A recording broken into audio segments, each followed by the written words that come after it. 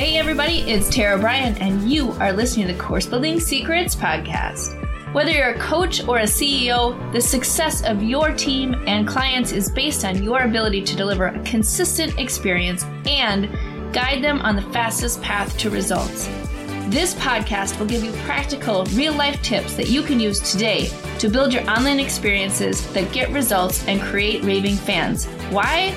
So you can monetize your expertise and serve more people without adding more time or team to your business.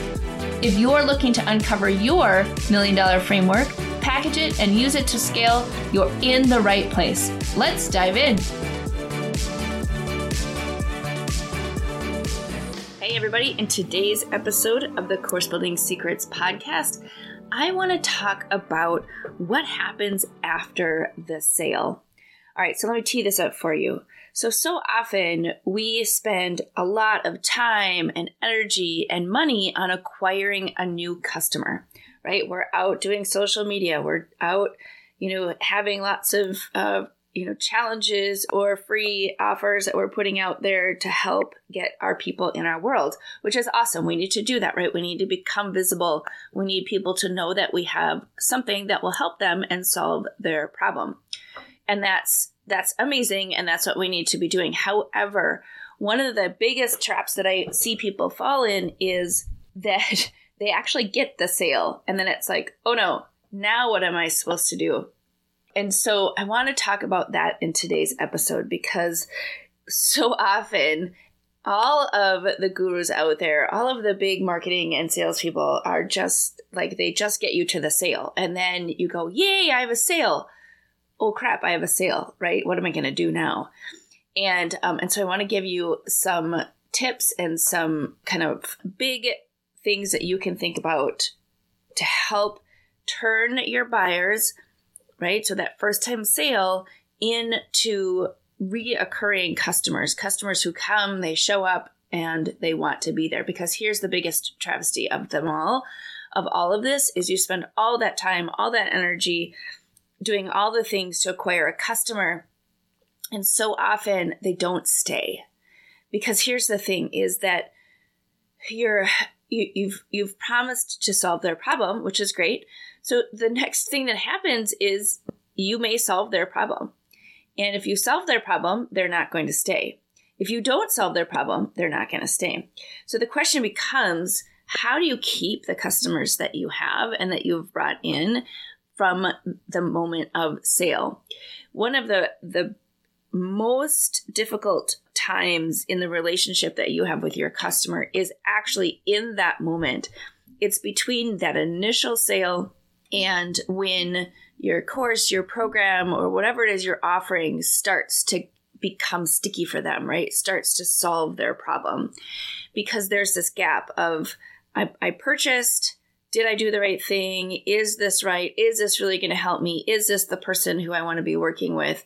All of those doubts start to crop up once somebody puts out their credit card and makes the initial sale. So there's this risk at the beginning of, how do you bring them in, make them feel comfortable, make them feel like they have made the right choice, like reassure them that they've made the right choice and that you are indeed the best person to help them solve that problem. And you know that, right? Because otherwise you wouldn't be doing what you're doing.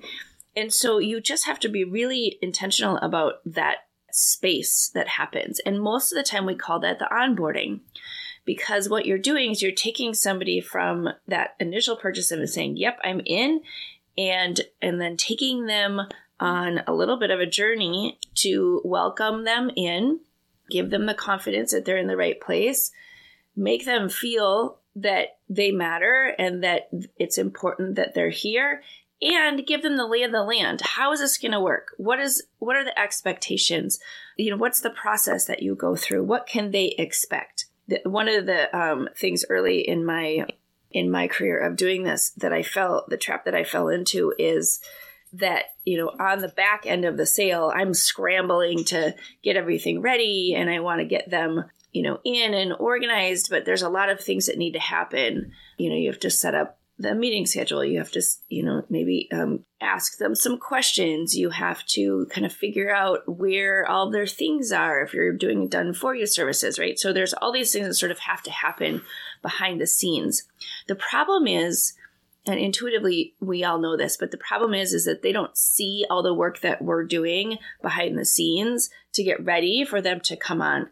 And so the question becomes like, well, how do we either make that more visible or put them in action right away through automation, through various, communications that we can give them that put them in a space of feeling welcome and feeling like they're taking action immediately, because it's about them jumping in, and understanding what it is that they're going to get and the experience that they're going to have. So the very first thing after the sale I recommend is to really consider what are those first couple of things that you want them to do, or the first couple of things you want to give them to enhance the experience and set the stage for the relationship. The worst thing is when somebody comes in and they don't feel like they matter. They don't feel like they're coming into something that's organized and well put together, and that they are thought of, not as a number, not as a sale, but as somebody who is important into their world. So the easiest thing that you can do is just really think through what that looks like for your people. Typically, what we do is immediately after the sale, we send an email with next steps. Here are the things that you can do as next steps, and make sure that you've outlined those things. Where can they go to join a community or, kind of come into your world? How do you set up reoccurring meetings if you're doing reoccurring meetings? Do you have an intake form? Do you have something that's asking them for their own personal information and commitment to doing the program, or whatever it is that you have sold them? How do you give them sort of the baseline of what they need to be able to do or get ready or know or whatever in order for them to be successful? And what that's going to do is set the stage for what they can expect as they go. Then the next part after that, I'm going to talk about more in another episode, but the next part after that is really like, you've done the work to get them in. If you do an onboarding, if you bring them in and make them feel like it's important that they're there and that they're having a personalized experience, then the next thing is they're going to start moving towards that transformation, moving towards solving that problem. And then that's your next opportunity to think about, okay, so what happens when they're feeling confident and their problem is starting to get solved? How do you keep them participating? How do you keep them active? How do you keep them there to say, yes, that's amazing. We're doing great. You're getting your problem solved. Keep going, right? Like there's another step behind it that you can help them with. So you're really able to look at the full life cycle of your customer as they come in. And so it starts with that sale. It starts with acquiring the customer, but that is just the beginning. So that's the one thing that I wish that more of these marketing and sales gurus would talk about is the sale is the beginning of the relationship. The sale is the beginning of the opportunity that you have to help your customers. It's not the end. You don't just like grab the customer, get a sale, and then go back to, doing the dog and pony show out on Facebook. So yes, you have to do both. It's really important to do both, but both ends of the spectrum are important because you don't want to spend all that time, effort, and money to acquire a customer only to have them leave right away, because that's super costly. And, it's easy to create a relationship if you just think through what the relationship is that you want to create with that customer that's come in. Because in most cases, you have a method, you have a process, you have a way that you help people.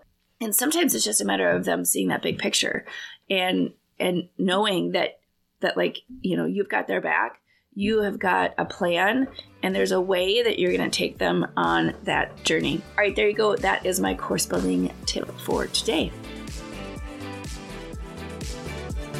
I hope you enjoyed today's episode. The best thing you can do is to take action on an idea or tip that resonated with you. To help you take action, I have a free gift for you that you can download in the show notes. During each episode, we publish an action plan worksheet and other helpful takeaways from our speakers in the Course Building Secrets Creators Lab. To register for free, click on the link in the show notes. Enjoy!